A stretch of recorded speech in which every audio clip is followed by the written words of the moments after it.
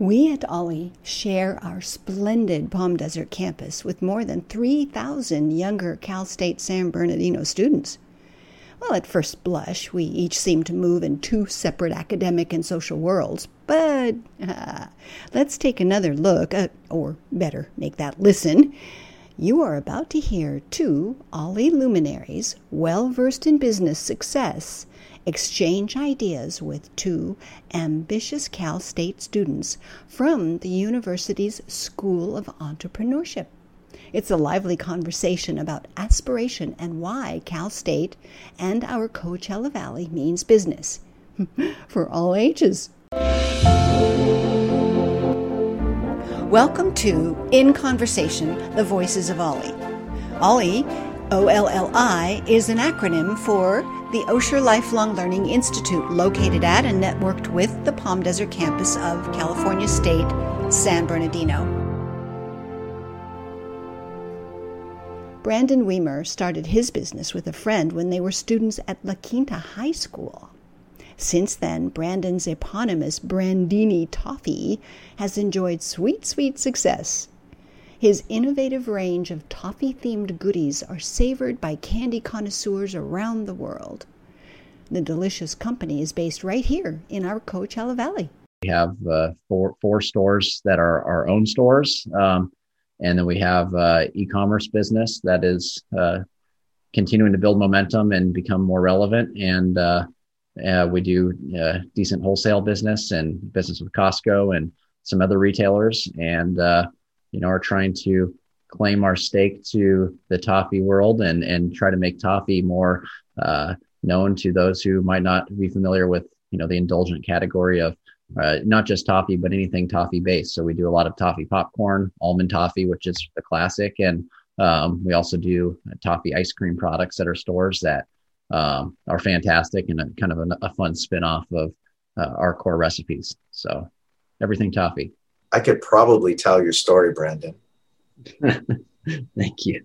That's Matt List, a graduate student here at Cal State and owner of his own insurance agency in our valley.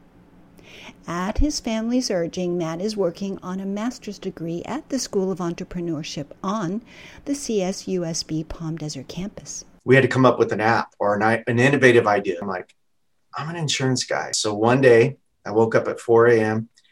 and I serve on the board for the Coachella Valley Rescue Mission. I go, I wonder if there's an app for the homeless to book a room like an Airbnb.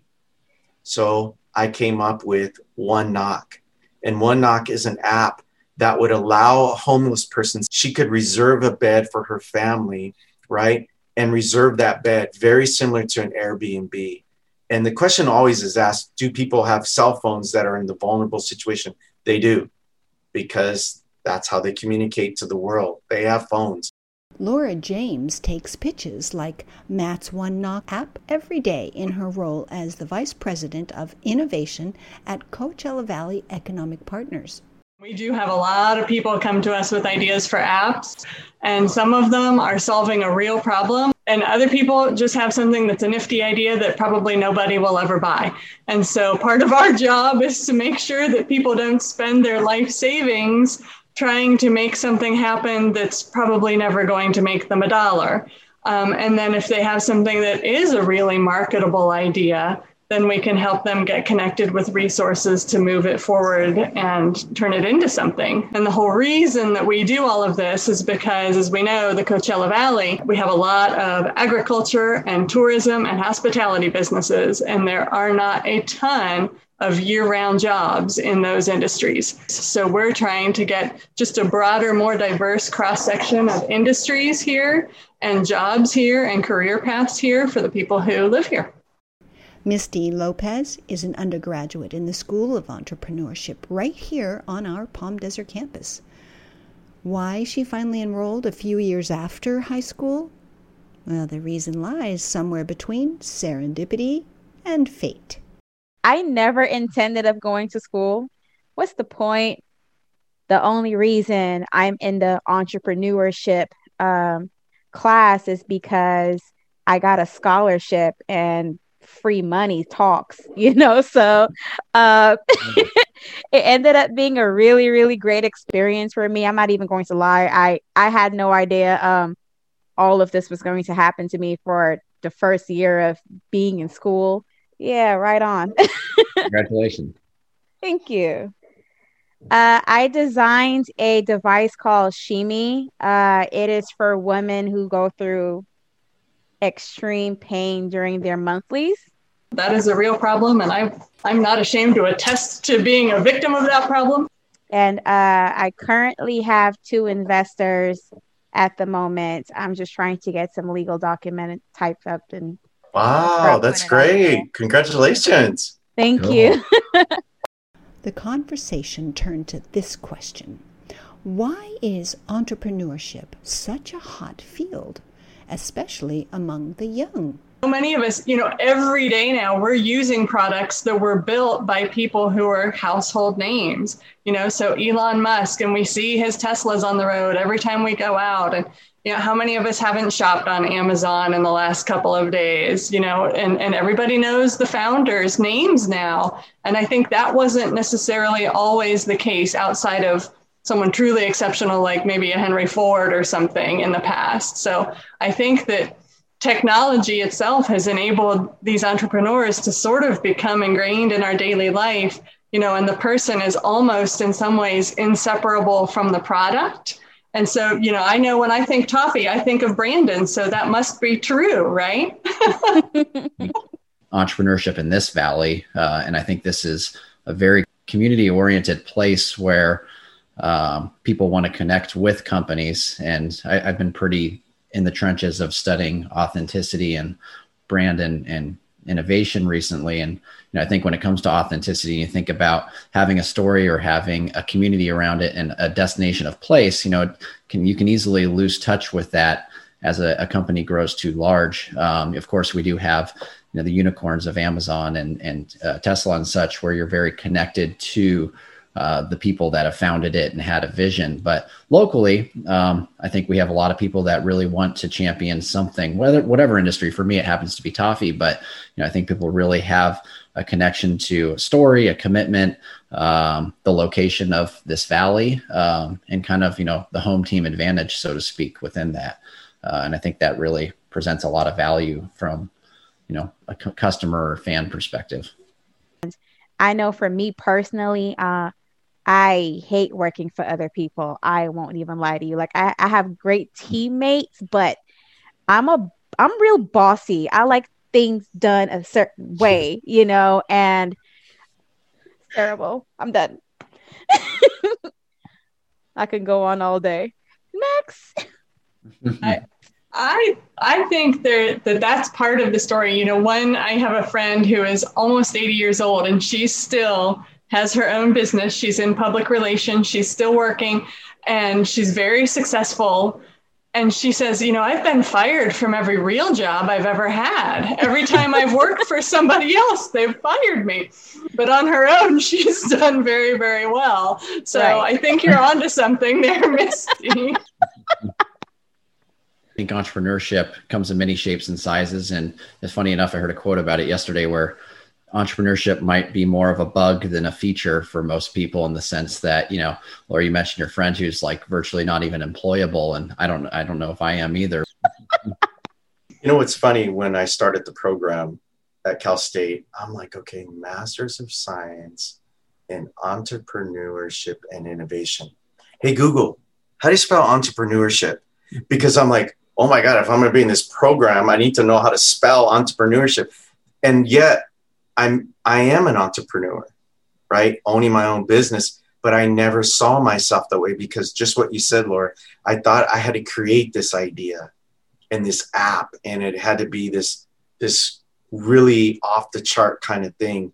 And then as I'm going through the program with school, I'm like, I am an entrepreneur. I am doing it. I thought I had to be creative and learn the word, how to spell it and live it and breathe it to be in entrepreneurship. So that's why I love the program, because it's helping me see right where you're at. You are an entrepreneur. For years, I had no idea that I was, because I was selling candy at 8. I learned how to do hair when Allen Iverson was playing in the NBA and everybody wanted those fresh braids. I learned how to braid. I learned how to do edible arrangements because I like playing with fruit.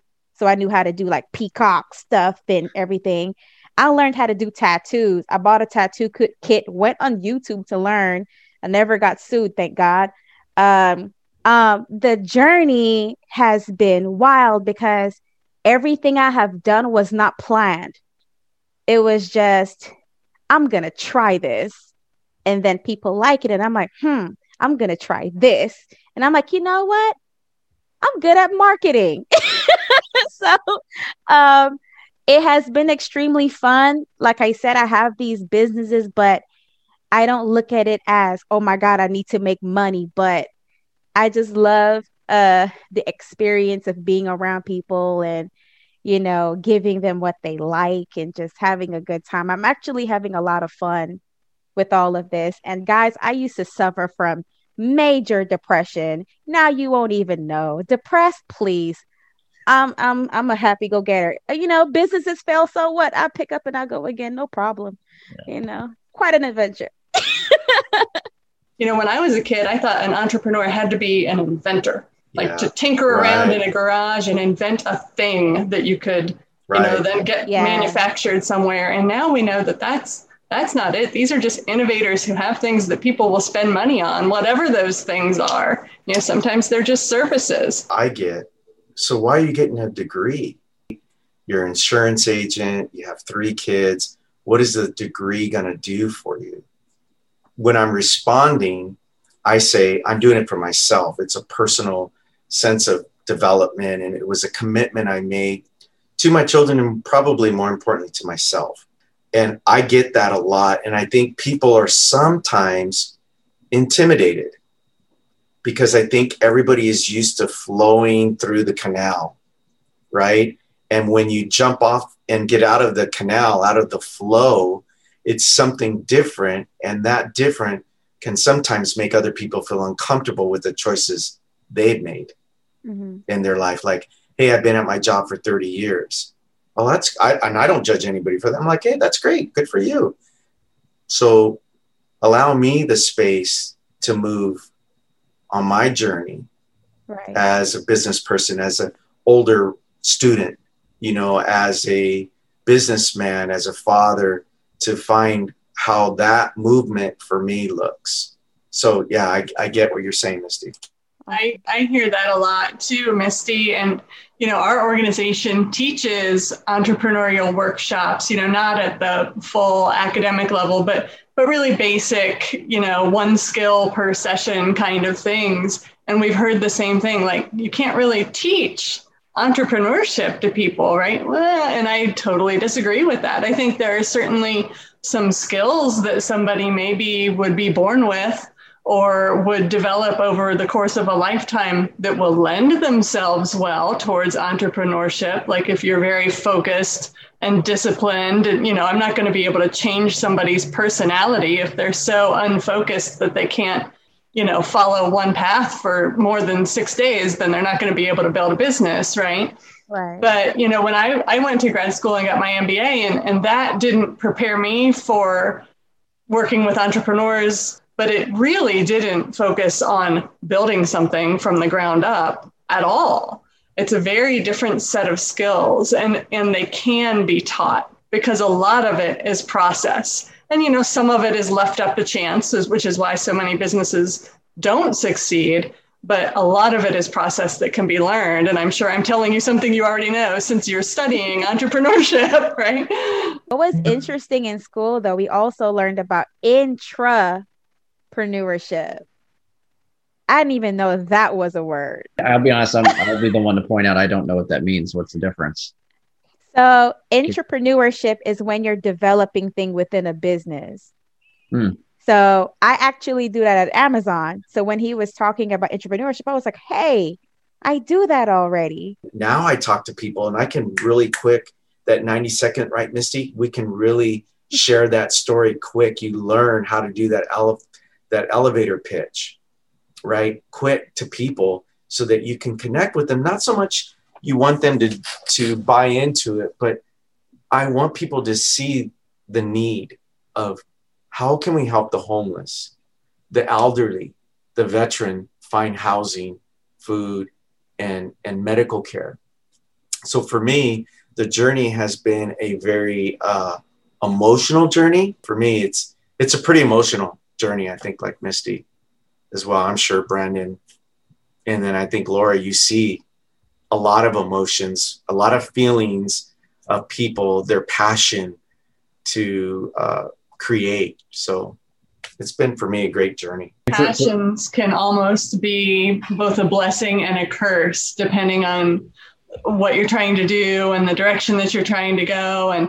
And sometimes you have to be able to step back and separate the business side of things from the passion side of things, because when those get very intertwined, then it becomes difficult to make rational decisions, you know, and there are times when the founder or the inventor is the right person to create the product, but boy, are they not the right person to go out and try and market and sell the product, but they can't step away enough and let go of enough control to let somebody else take that role.